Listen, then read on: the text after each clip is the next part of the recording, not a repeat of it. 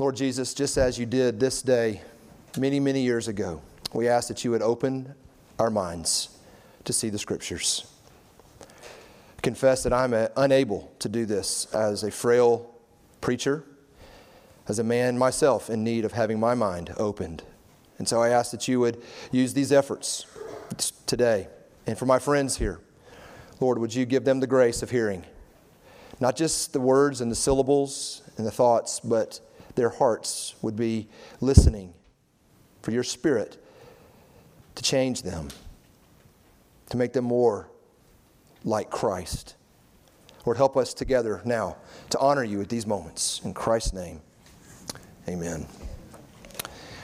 So in 1987, there was a group of college students at the University of Montevallo. Montevallo is a small little school just outside Birmingham, Alabama. And one of the guys in that group was a friend of mine named Brian Firpo. And Brian Firpo and his family have been living for 30 years in Thailand. But in 1987, Brian, with his long hair and his room full of drugs and alcohol, became a Christian. And one of the first things they did as a young group of Christians in that dorm hall at Napier Hall was pray together. And they began to pray through Romans 15:20, which basically says that Paul wanted to be sent to the unreached peoples of the world, people who had no witness of Christ. And Brian and his friends began to pray that. And little did he know that a few years later, he and his wife Terry would be getting on a plane and moving to Khon Kaen, Thailand, where they would spend the next 30 years of their life, raise their children, and see literally hundreds of Thai people come to Christ. I'm going to tell you more of that story at the end as I bookend this sermon with that. But what was it that gripped those 18 to 20-year-olds in Birmingham, Alabama, to make them want to pray those prayers and eventually give their life to something like going to Thailand? Well, the simple answer is that they, like the disciples in our passage, were convinced that Jesus Christ was risen. They were convinced he was alive. And they were convinced by what Jesus instructed them, not just with his presence, but by the very eternal Word of God that he opened their minds to see. And so that's my prayer for us tonight, is that we too would be that convinced. So let's unpack our passage. I'm going to go through it verse by verse. So if you want to hold your order of worship there, you can follow along with me. Verse 44. Then Jesus said to them, "These are my words that I spoke to you while I was still with you, that everything written about me in the law of Moses and the prophets and the Psalms must be fulfilled." You see, a Jewish person hearing that law, prophet, Psalms would have heard the whole Old Testament. You know that Jesus was alive, so the New Testament wasn't written yet. So there was only one Scriptures. It was the Old Testament. And this was the summary: the law, the prophets, and the Psalms. And Jesus says, they all bear witness about me. That would have been fundamentally shocking to the Jewish ears at that moment. The fulfillment of all those prophecies is standing in front of us. But Jesus intended them to see these truths. But he was also intending them to ground their faith in something more than just a miraculous resurrection. That was true, and it would shape their life. But Peter later would say this in 2 Peter 1. We have the prophetic word more fully confirmed.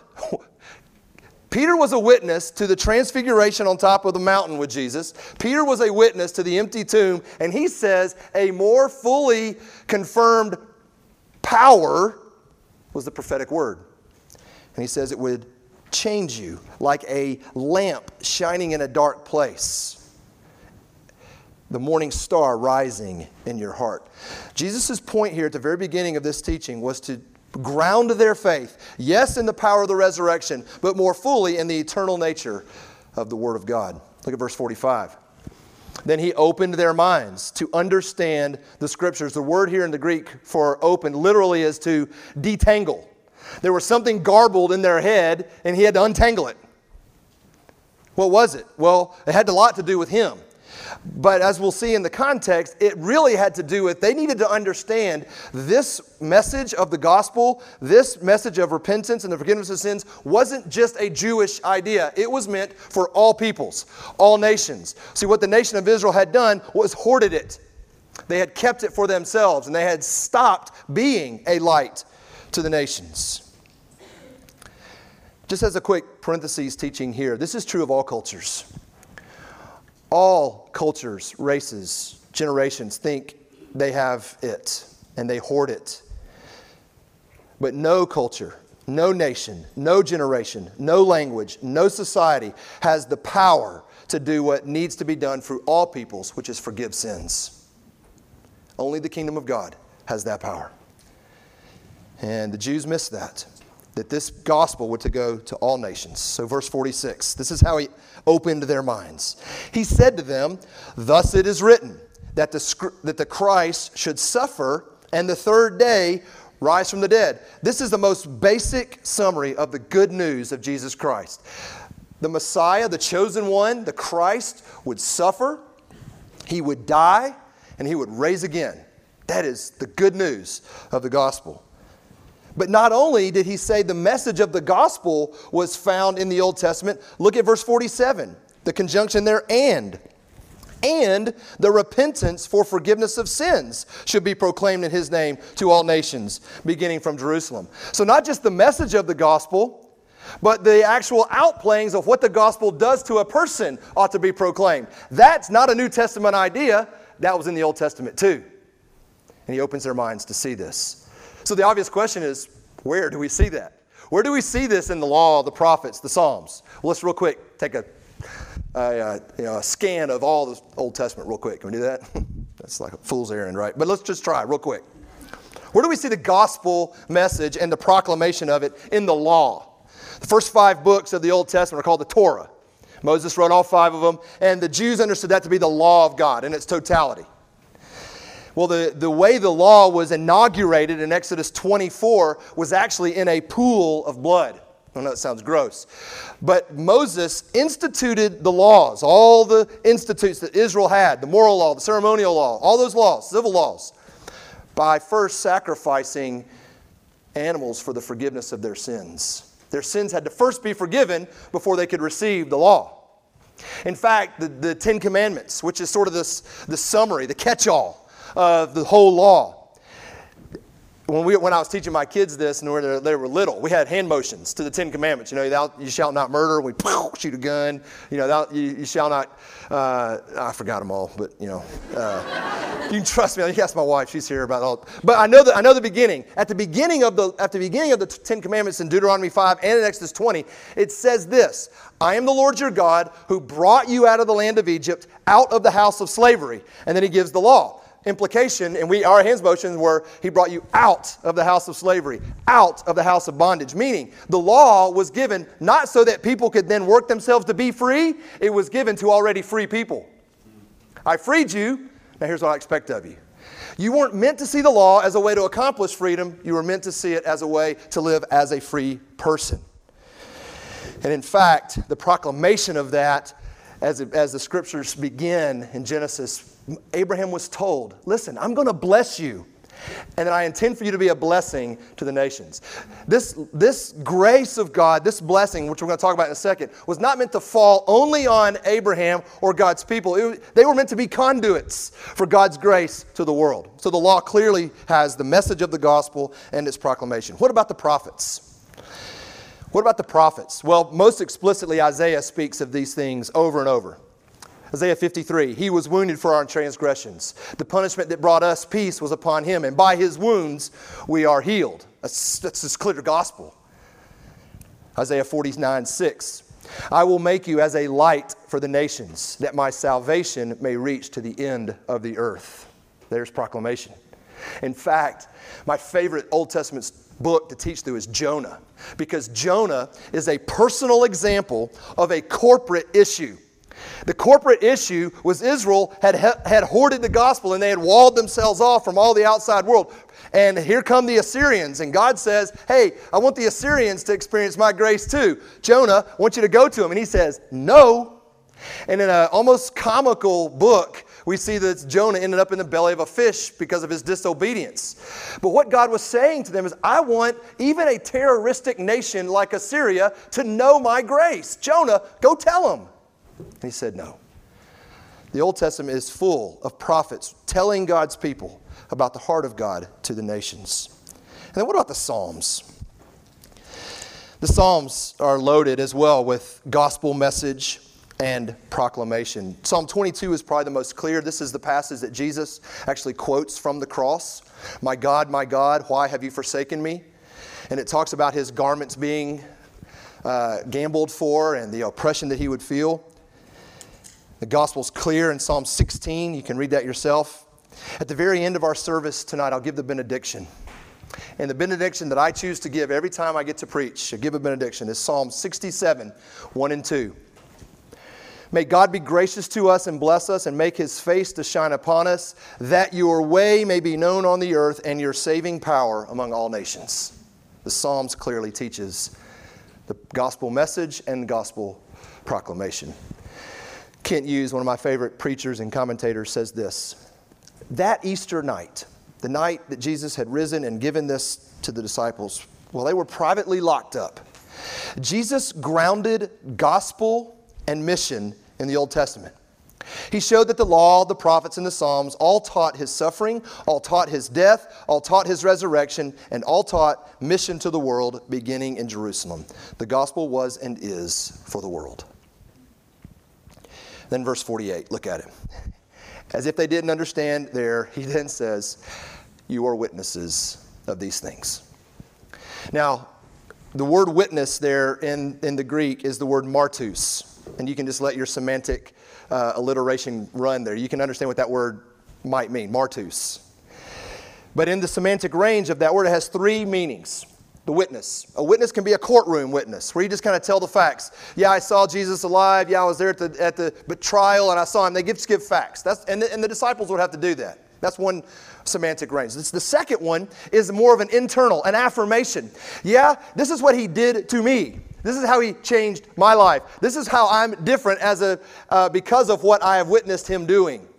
And then the third way is what martus sounds like, martyr, a person who witnesses to the point of dying for what they believe in. In the scriptures, 35 times in the New Testament use all three ways of this. Tonight, I want us to concentrate on the two. The internal motivation, the internal affirmation, and the external witness. But before we do that, look at verse 49. Because to make sure this doesn't get to be real tie up your bootstraps, Americans getting after it. Verse 49, he says, and behold, I'm sending the promise of my Father upon you, but stay in the city until you are clothed with power from on high. And as he says, you're able to do this, folks. The witness inside of you that you need, the transformation that must happen inside of you, you're not going to be able to conjure up. And what I'm asking you to do in the Roman Empire in the first century and in Lexington in 2018, you're not going to be able to do. So in order to do that, I'm going to send you a power from on high. I'm going to give you my Spirit. And we're going to see why that's important in a second. But let's finish the passage, okay? Before we apply it. Verse 50.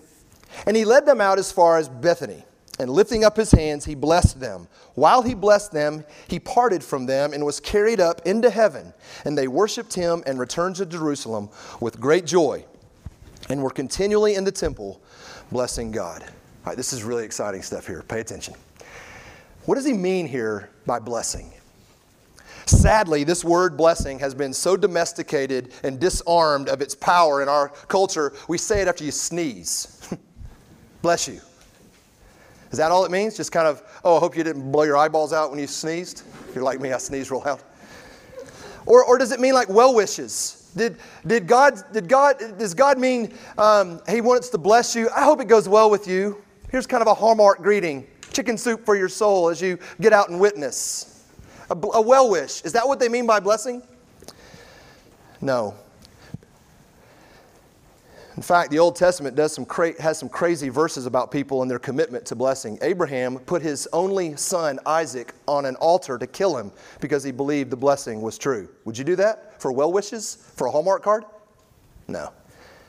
Jacob and his mother conspired to trick Isaac and to lie and deceive to get a blessing. Would you do that for a well-wish? Jacob, the night he was going to confront his brother, wrestled with God, and in a moment of realness said, God, I can't do this anymore. I'm a liar, I'm a deceiver, and I will not leave here until you bless me. And God breaks his hip. I'll bless you. You're going to know this is about me, not about you. Would you do that for well wishes? No. It's because the word blessing is misunderstood, and I want to help us because Jesus stands in our passage and blesses them. What in the world was he doing? Well, it goes all the way back to Genesis 1. In Genesis 1, 22 and 28, we have the first account of blessing. And in 28 is when he blesses Adam and Eve. And God, it says this, and God blessed Adam and Eve and said to them, be fruitful and multiply, fill the earth, subdue it, and have dominion. We read that sort of as a formula, right? Oh, okay. God gave me a command, be fruitful, multiply. Oh, then he gave me the resources to do it. I'll get busy doing it. Sort of like God helps those who help themselves type theology that most of us have. Oh, man, great. God gave me some resources. God gave me some relationships. Gave me a command. I'm a good Western thinker, American. I can get after it. Great. Thanks, Lord. It's not what this phrase means. In fact, the English doesn't help us there.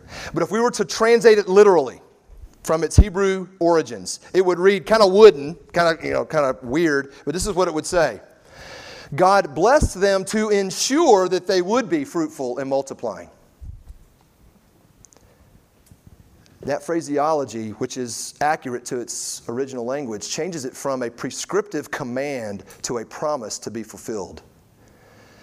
See, what I'm saying is this was a promise God intended to fulfill, not a prescription for you to get busy fulfilling.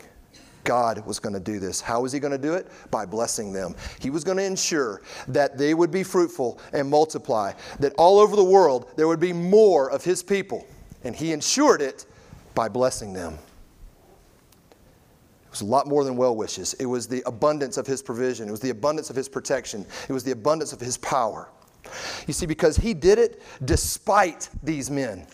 Adam, Eve, Abraham, Jacob, Isaac, David, Will Witherington are all messing this up day in and day out. And God's promise is not hinging on my good or screw-ups. He will do it. And in fact, the Bible doesn't read as this nice religious book. It's complex with murders and rapes and wars and all this stuff that are screaming. It is about God. God is going to do his promises. It's not going to be up to you. But you, folks, have the privilege of joining God in the wave of his grace that's pouring over the nations. All the earth will be filled with the knowledge of the Lord. It's not in question. Why? Because he blessed them. And here our Savior, before he goes back to heaven, tells them, go back to the city and wait. Power's coming.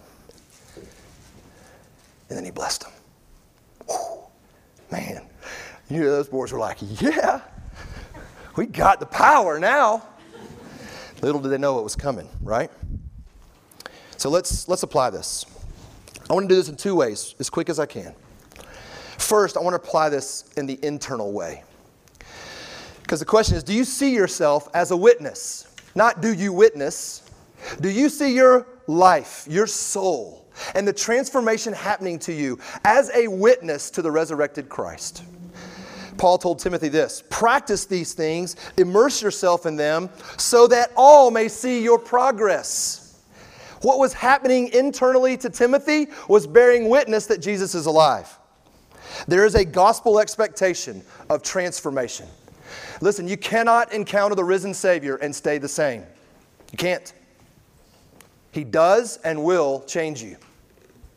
There's an internal witness. So how do I gauge this? Well, let's just use the grid Jesus gave the disciples. The law, the prophets, and the Psalms. Real quick. How does the law transform you? Well, Martin Luther had three uses of the law. First, it was sort of a curb that it kind of curbed the behavior. And you can implement laws. This is why we call ourselves a Judeo-Christian society, whatever that means. But it means that we apply ourselves the law of God so that we kind of don't have a society that's as bad as it could be. It kind of hems us in. That's one use of the law. The second use of the law, though, is a little more accurate to the Bible. That it serves as a mirror, is what Luther said. You look at it, whoa, you see how far you fall from what the law says, and it forces you to Christ. That's what the law does. You look at it, you see it as a mirror, and you turn to Christ. I tell people all the time that, when I became a Christian, I saw the scriptures as my mirror. And then I got married, and I had another mirror. And then I had 4 children, and I lived in this house of mirrors. Like, oh my goodness, I'm seeing my sin all over the place. What do you do at that point? You run to Christ. That's the purpose of the law. And then thirdly, the law teaches, it was a guide, that's what he said. How do free people live? They live this way. So the telltale question about the law is, whose righteousness do you trust in with it? Because if you look at the law and you trust in your own righteousness, then you will actually be judged by the law. You can say, I'd like to be tested by the law. Okay. Well, then it will judge you. Or you can appeal to someone who completely fulfilled the law, which is Christ. And He's the righteousness. So you witness to the world about the internal change in your heart by how you relate to the law. And the common word that's used about this is, if you're not trusting Christ's righteousness, you're trusting in your self-righteousness. Probably heard that word. But it's interesting, self-righteousness is a two-sided coin.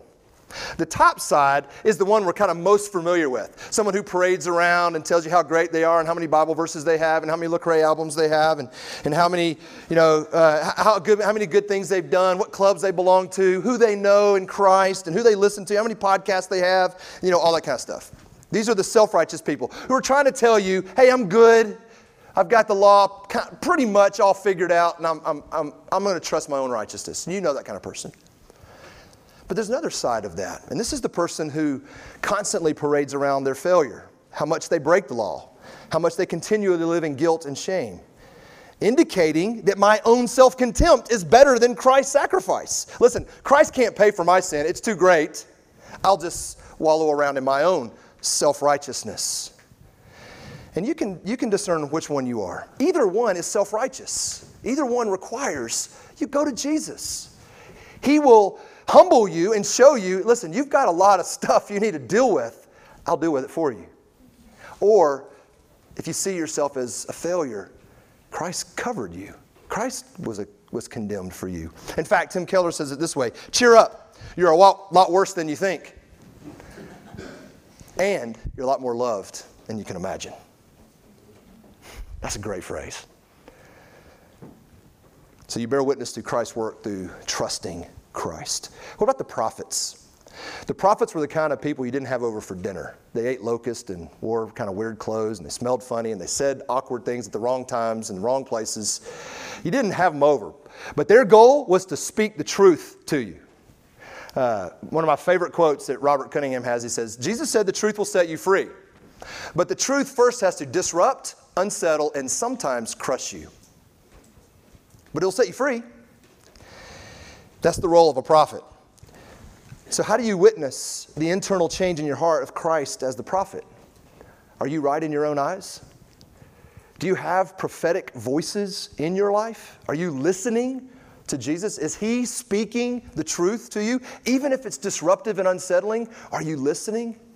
He said over and over, he who has ears, let him hear. You witness to the world through the transformation of the prophet speaking to your heart. Thirdly, how do you witness through the Psalms?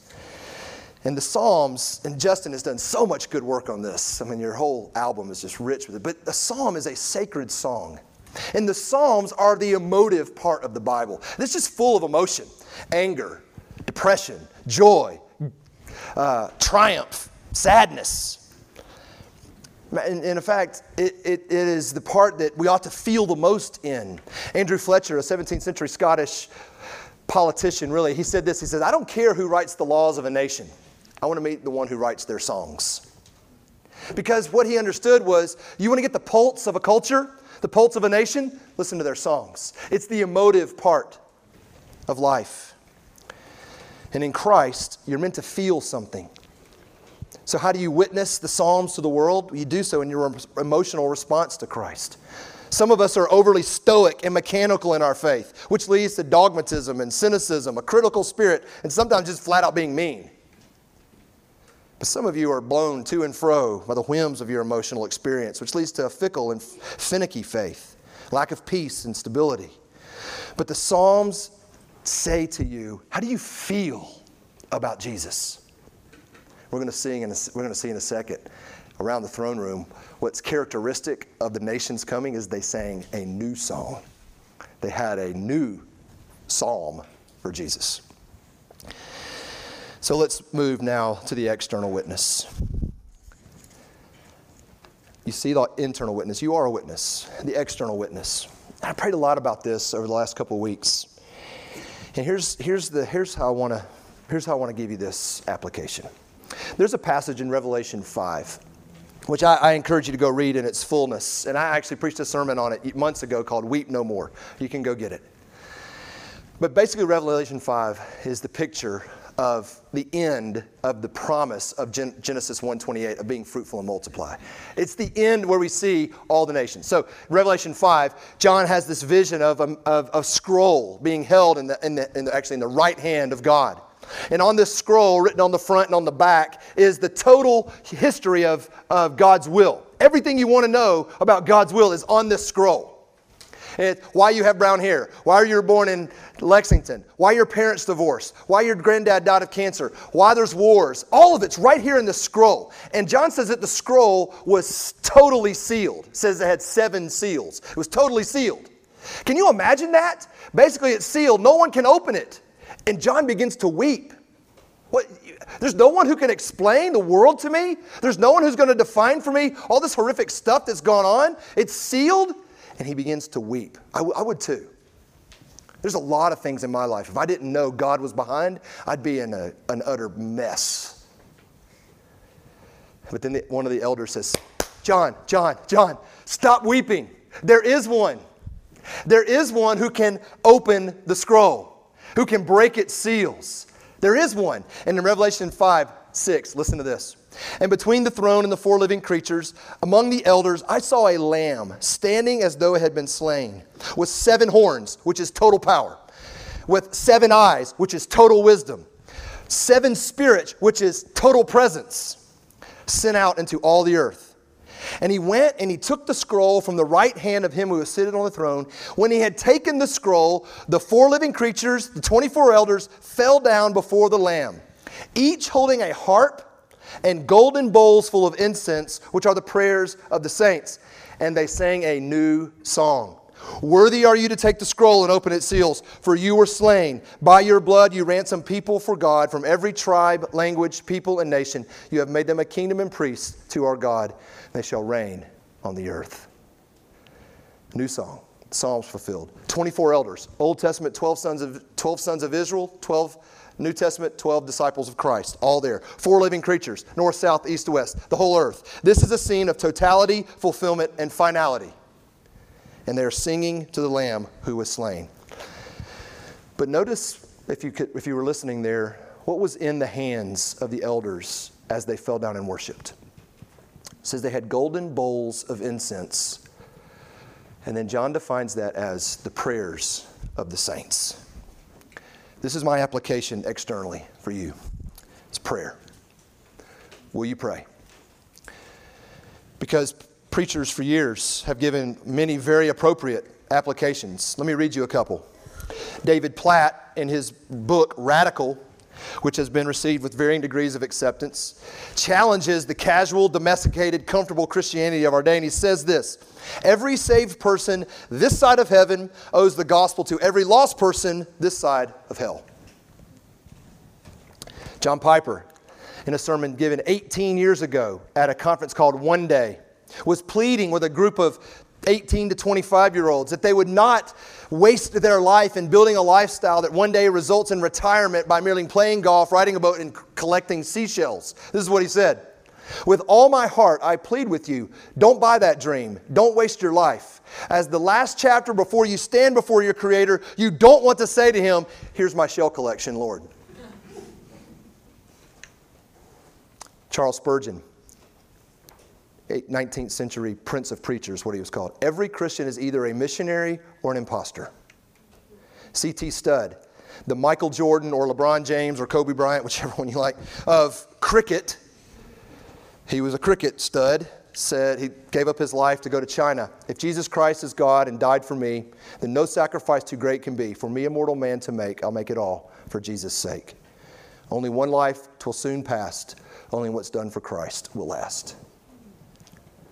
John Calvin, the great Presbyterian Reformed theologian that we love around our parts, said this: nothing could be more inconsistent with the nature of faith than that deadness of heart which leads a man to disregard his brethren and to keep the light of the gospel choked up in his own breast. But I'll choose today's, for my quote in my application, another 19th century man named Horatius Bonar, and he says this: it's much to be feared that we are weak in the public proclamation of Christ because we are weak in private prayer. Now, you'd think at a point right now in a sermon like this, and having read those very challenging quotes, I might challenge you to move to Africa, or at least walk next door and share the gospel with your neighbor. That'd be a good application. You might think I might challenge you to move from the suburbs and buy a house down here in the downtown precinct, or at least give a little more money to the church this year. Those would be good applications too. But this evening, I'm going to challenge you to pray.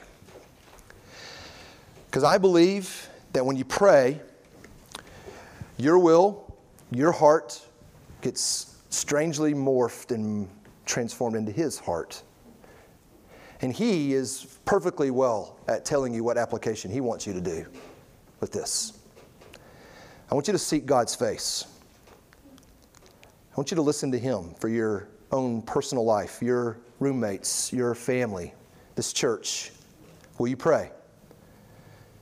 What is certain about the nations being reached, as we saw in Revelation 5, is the evangelism techniques of the world will pass and go. The powers and churches on earth will come and go. This church won't be here in 100 years, probably. What is certain that will be around until Christ comes back is in the throne room of God, as the scroll of heaven is unfurled, is the prayers of the saints. They will always burn in His presence. Pray.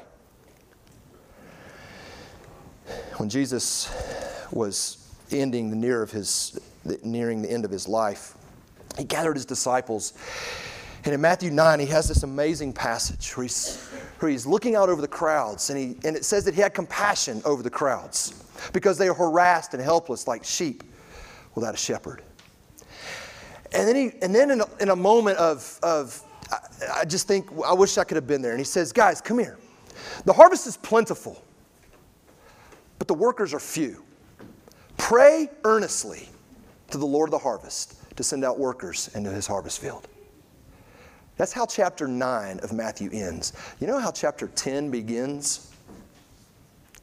And Jesus sent out the 12. Who was the answer to His desire for them to pray earnestly for laborers? Themselves. This is what I mean. When you start praying about these truths, about being a witness internally, witness externally, your heart will change. You will bear witness to the risen Savior and how you live and how you're being transformed. And God will move you out into the world in a way that's appropriate to His will. In fact, Luke wrote the Gospel of Luke, but then in the Bible, he also wrote the book of Acts. And they were meant to be one sort of history lesson. Because he says to Theophilus, who he's writing to, I'm writing this first account so you understand about Jesus and what He did. My second account is about Jesus' friends and what they went and did after He ascended. And 29 times in the book of Acts, before they did anything, it says they were praying. 29 times. Pray. Pray to the Lord of the harvest to change you inwardly and send you out. We're coming to this table. I don't know the right order here. Let me get my book here. Okay, we're going to sing a song. Well, let me frame this for us. Can I frame it and then we'll sing, Justin? This table is the table of our Lord. We do this every week. And the word I want you to have in your mind tonight is this is a table of intercession, where Jesus says two things in His intercession. Romans 8:34 says, who is to condemn you? Christ Jesus is the one who died. More than that, was raised, who is at the right hand, and He is interceding for us. or Hebrews 7. He is able to save to the utmost those who draw near to God through him, since he is always making intercession for them. What you need to hear at this table is Jesus says to God the Father, Father, that's Will. I died for him. Pour out your grace on Will. Put your name in there. He knows your name. He's called you by name, and he is interceding before the throne of God on your behalf. Don't let that sinner die. I bought her. I bought him with my blood. This is a table of intercession for you. And make no mistake about it, this is a table of intercession for the nations. Jesus, from the throne room, looks out over the world and says, those are my nations, God. I purchased them with my blood. Send a witness there. They're mine. And so as you come this morning, you need to claim the intercessory promises of Christ on your own behalf. But it's not meant to stay with you. Those intercessory promises are now meant for you to join the Lord Jesus Christ in interceding for the nations. He's alive, and he rules over the affairs of the world so that his name would be great among all peoples. Let's pray. Oh God, as we prepare to come to this table of intercession, wherever we are this morning, would you change our hearts? Lord, I know many in this room, and I know that in a room this large, there are many struggles and trials and anxieties and fears. Lord Jesus, would you come and bear witness to our hearts that we are indeed yours? And then, Lord, we can walk out of these doors, and within minutes, we will see in our face the utter brokenness of this city. Help us not to be dead in our hearts and blind in our eyes to the needs of this world. But help us by your Spirit to bear witness to this city, to this world, for your glory and for your great name we pray. Amen.